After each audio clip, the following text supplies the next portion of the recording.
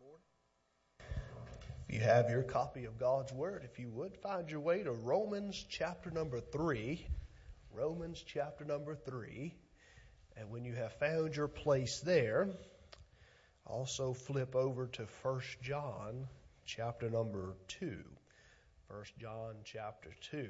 Romans 3 and 1 John chapter 2. Last week we started a series of messages in regards to biblical words, and last week we looked at justification and the significance of that word and how we are justified before God through the blood of Jesus Christ. And this morning we're going to look at propitiation and what that word means. And so I would pose the question, what is propitiation? This is not something that is oftentimes preached on. A lot of folks don't even know what that word is. And so this morning we want to explore the meaning of this word. And in ancient Greek, the word was oftentimes used for pagan ceremonies. It was used for the offering of animals as a blood sacrifice, and it was used as an idea of appeasing, if you will, an angry God. And they thought that if they were to offer this sacrifice, that it would make God happy again, and that, whether it be the storms or sickness, whatever it was that they was facing at that time, that if this sacrifice was presentable enough, if it was honorable enough, if it was great enough, that maybe God would stop doing in their minds what was happening to them. So this became a form of their idol worship, and so they thought that giving this blood or food, that the anger of God would be turned away from them. As a matter of fact, even to this day in Haiti, this is a practice that is still being done through what is called voodoo. So how does the Bible define propitiation? If you want a biblical, perhaps a non-theological example of what this propitiation would mean, it could go back to the book of Genesis, and you'll find the story, if you'll remember, of Jacob and Esau, and how that Jacob he had cheated Esau out of his inheritance, and then he ran for his life. And in Genesis 32, it tells the story of how after 20 some odd years that Jacob wants to have a reconciliation with his brother, and so he sent a message to Esau saying, "I, Jacob, your brother, am coming to meet you at such and such a time and place, and will you come and meet with me?" And so he sends out his messengers. Now this is paraphrasing, obviously, with the word, and they came back with good news and bad news. The good news was that Esau is coming. The bad news was that he was bringing some 400 soldiers with him. And so Jacob, was being very wise and cunning man, decides that he will offer a gift in hoping that this will pacify his brother's wrath. And so Genesis 32 tells us that he made the following gift. He gave some 200 female goats, 20 male goats, 200 ewes, 20 rams, 15 female camels with their young, 40 cows, 10 bulls, 20 female donkeys, and 10 donkeys. And he sent all of those animals up on a hill there, and he instructed the one in the lead that he said, "When you see my brother Esau meet you and ask, 'To whom does this belong, and what are we doing with all these animals that are in front of me?' then you are to say that they belong to your servant Jacob, and they are a gift to Esau." And he's coming behind us, and that is to say that Jacob thought that all of these gifts, that's a lot of animals, right? That's a lot to offer, hoping to bring some satisfaction, maybe to relieve some anger that you have towards me. I'd give you all of these animals, that this will pacify him in Jacob's mind, that I am sending these gifts. And perhaps when I see him, he will receive me. It's interesting that in the Greek word, the translators of the Old Testament, when they came to Genesis 32, verse 14, that Greek word literally means that I will perpetuate him with these gifts that I am bringing. So to perpetuate, whether it is in a secular ideology or theological terms, it means to turn away this anger of wrath by the offering of a gift. And alongside that, you could write down Proverbs 16:14. It says, a king's wrath is a messenger of death, but a wise man will appease it. So this morning, as we look at perpetuation, what does the Scripture say in regards to this, and to understand this in its full biblical sense, especially how it applies in New Testament times to the days of Jesus Christ? We must have that understanding from a background perspective, or from the Old Testament background perspective as well. And so we need to go back to read the books of like Leviticus. In Leviticus 16, we read the story of activities on the Day of Atonement, where, if you'll remember, the Old Testament Day of Atonement came up once a year. On the Day of Atonement, the high priest would take off his regular regalia, if you will, and he would put on a different uniform. And on that Day of Atonement, he would take a goat up and he would offer it as a sacrifice, and this would be the blood of the goat. And very carefully, he would go inside the tabernacle into the holy place behind the curtain that separated the holy place from the Holy of Holies.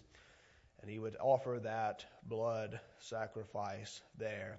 The Ark of the Covenant being there, it was placed there with a little bit of manna, Aaron's rod, and a copy of the Ten Commandments. So on top of that Ark of the Covenant, there was a lid. It was pure gold, and it was the sculpture of the wings, the angel's wings there, the cherubim, from one side of the ark to the other.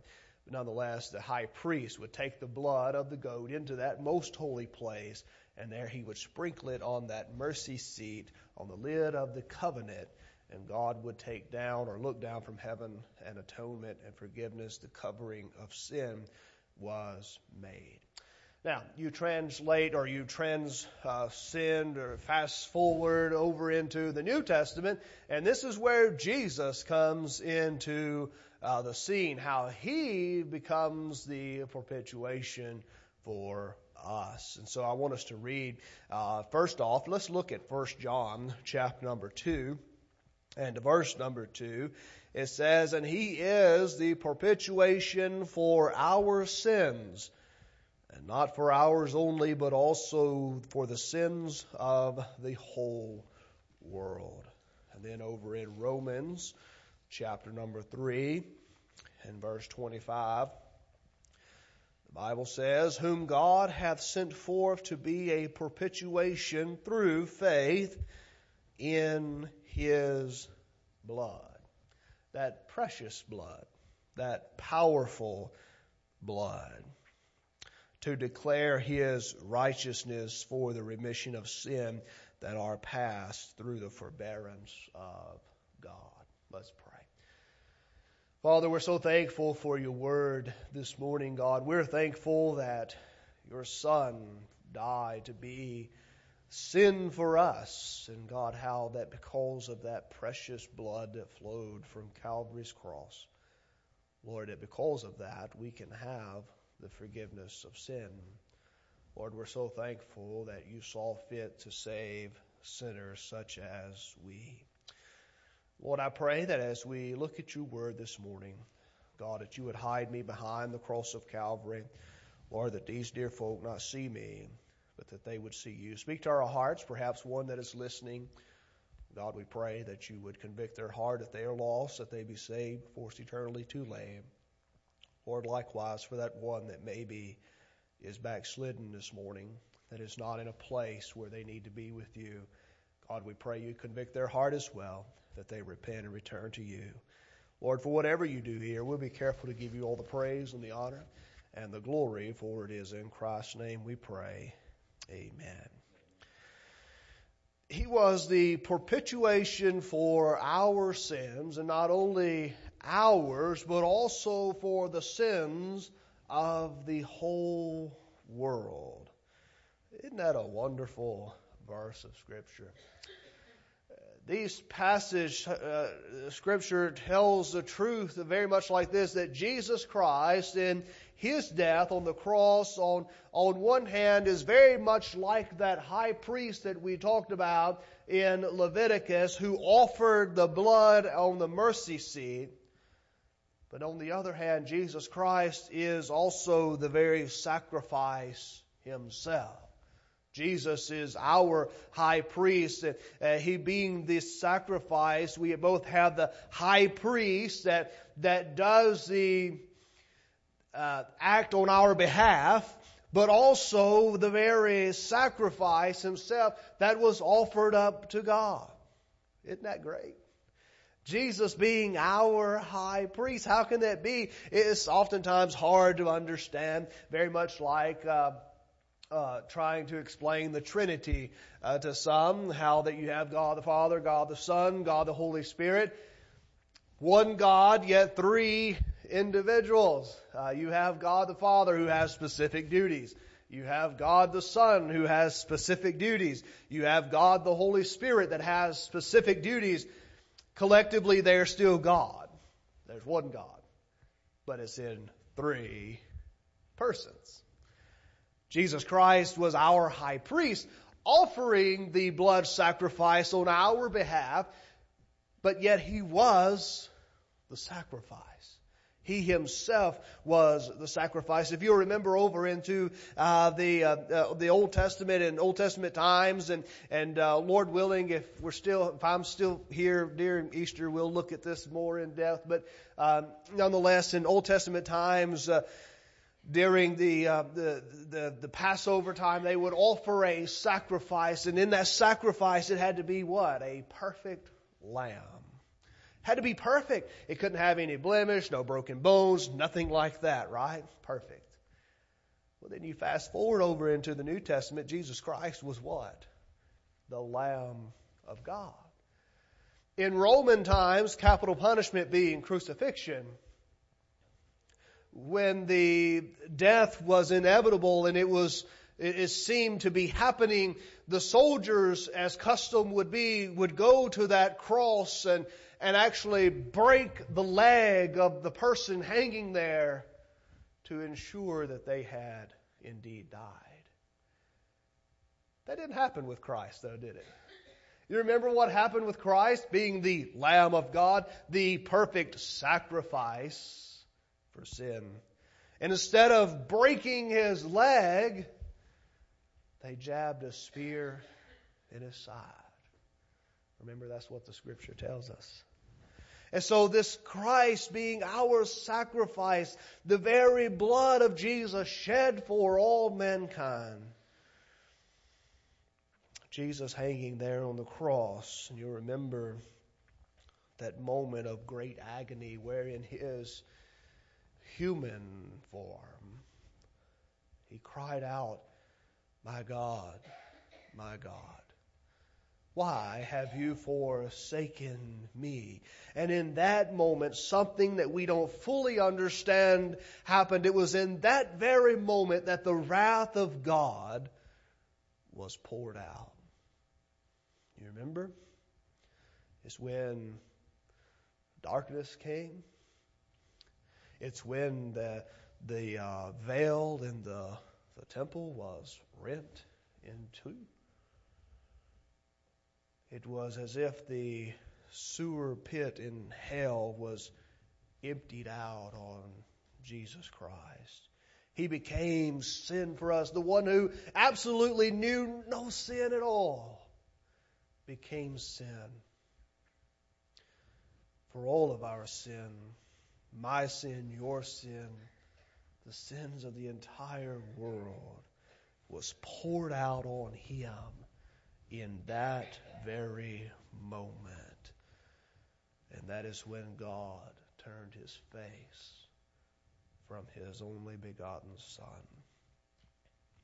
In that moment, Jesus took the wrath of God for us.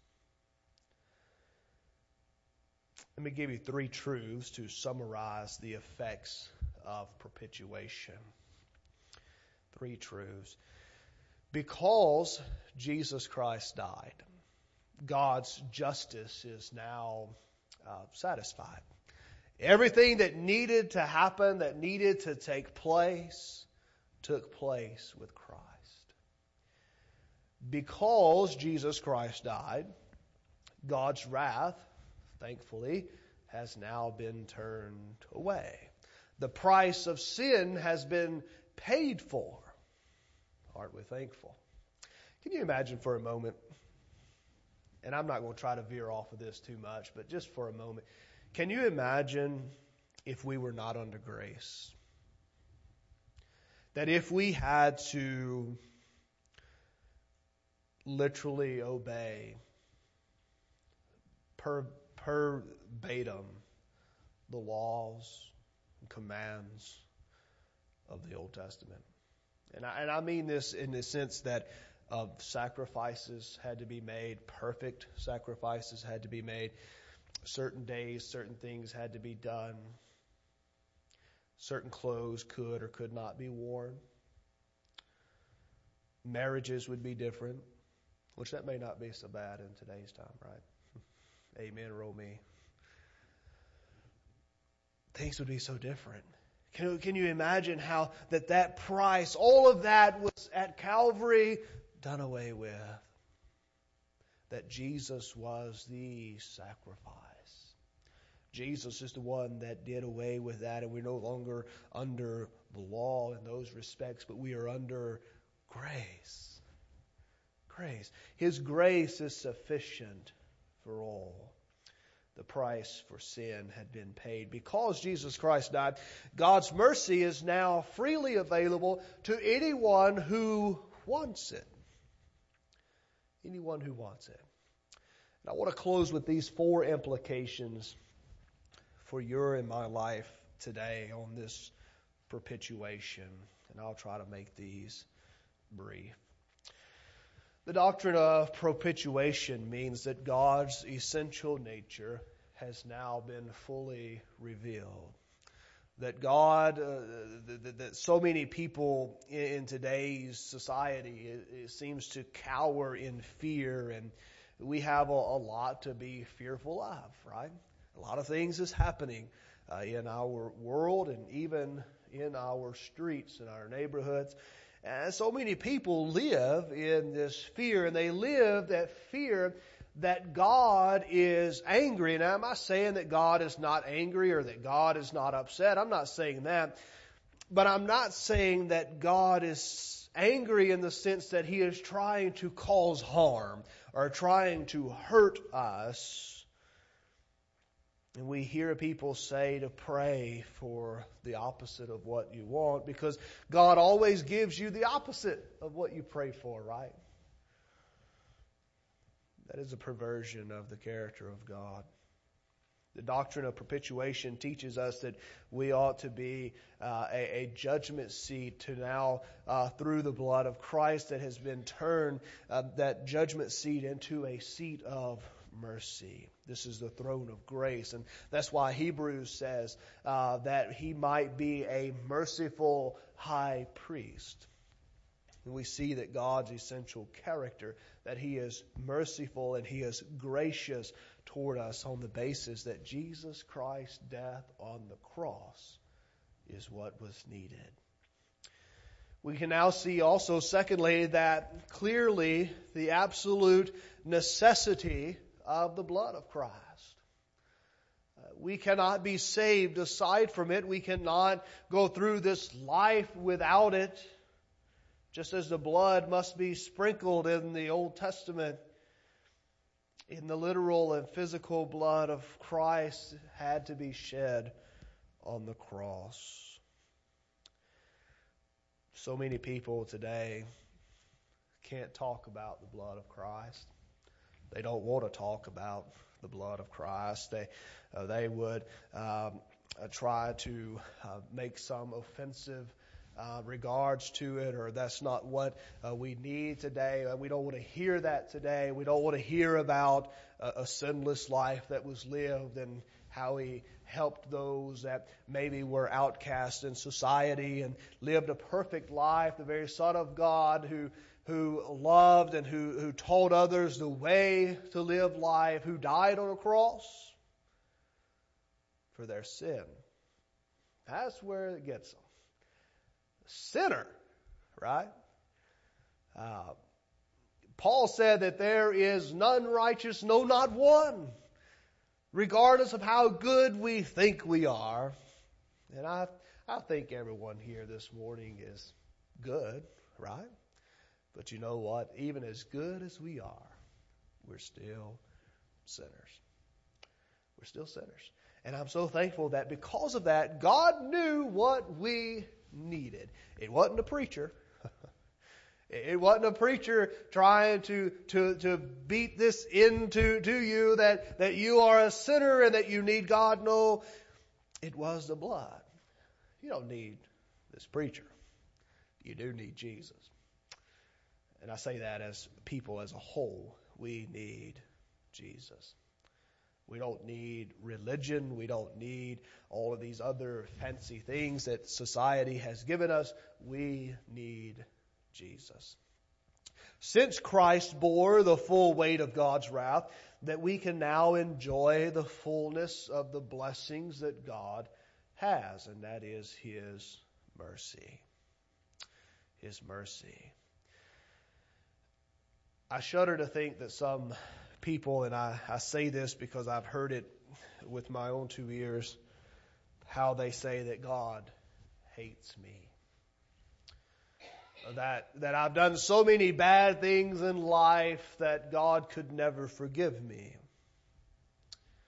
I remember one time, this has been years ago, I went to I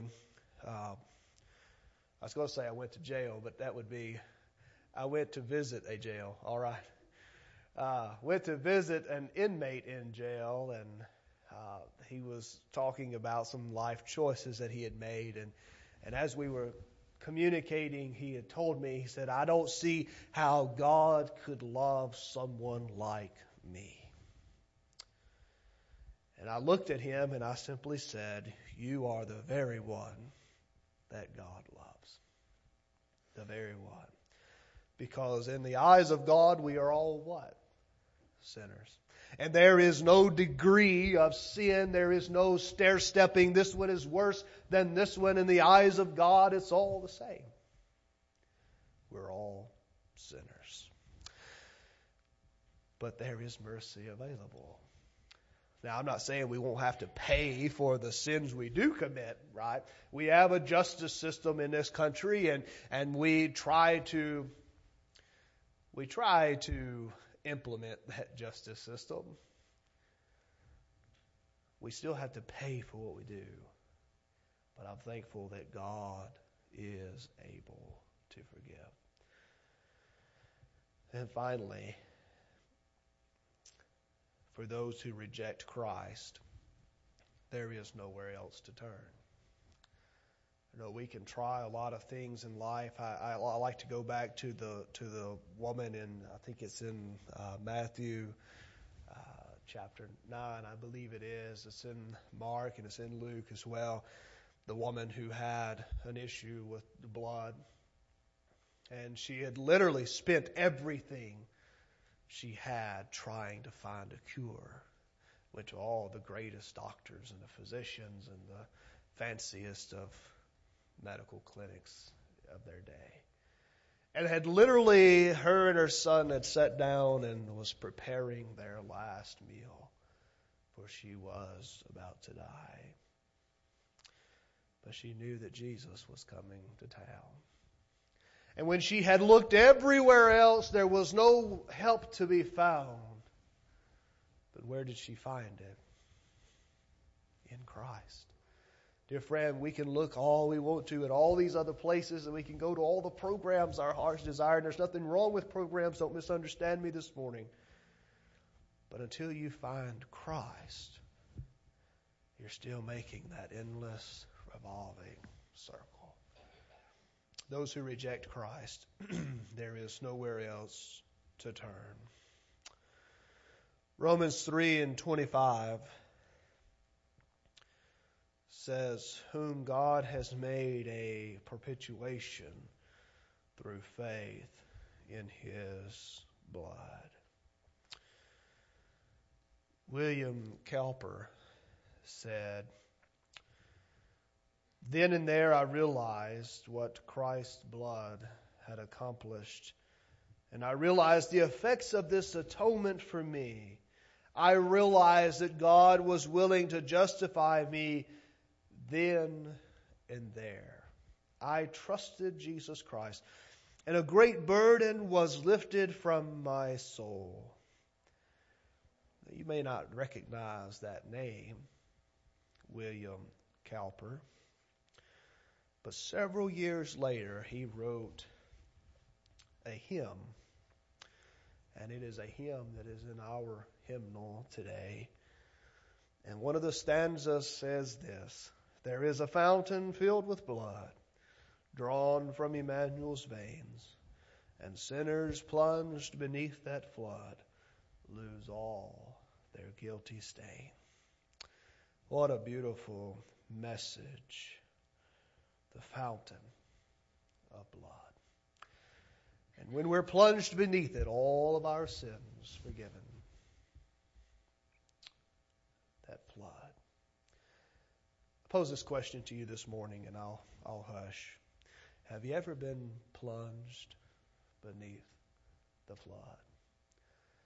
I recall at my baptism, I've always been a pretty good-sized boy. And when I accepted Christ as my Savior, I was a pretty good-sized boy at the end as well. And we filled the baptistry with water, and of course, I was 13 years old, and I like to swim. We had a pool at home and all that kind of stuff, but nonetheless, we filled that baptistry up, and the youth pastor and the pastor both got a hold of me, and we went into that baptistry, and I floated, right? Literally. They had to force me under the water because I just wasn't going. And I can't help but think, sometimes there's some people that we want to really just force under the flood. Jesus said, if you would come to me, then I will give you rest. I'll take all of your burdens away. Give you peace. And in our society today, I think that is something we all need. Peace. To take the burden away. We can't do it anywhere else. We can come to this altar, we can lay it down, and I encourage you to do that. But so often, when we arise from this altar, we take all of those burdens and gather them back up and take them right back with us. Can I encourage you as we stand, if you're able, we're going to extend a hymn of invitation. This is your opportunity to do business with God. Maybe you need to pray for yourself, maybe someone you love. Maybe a time of rededication, maybe a time of salvation. Has He knocked on your heart's door this morning? Is He saying, come to me? Come to me. Maybe you have some family that is lost, and maybe you'd like to take them and literally just plunge them beneath the flow of Christ. Would you pray for them today as we sing?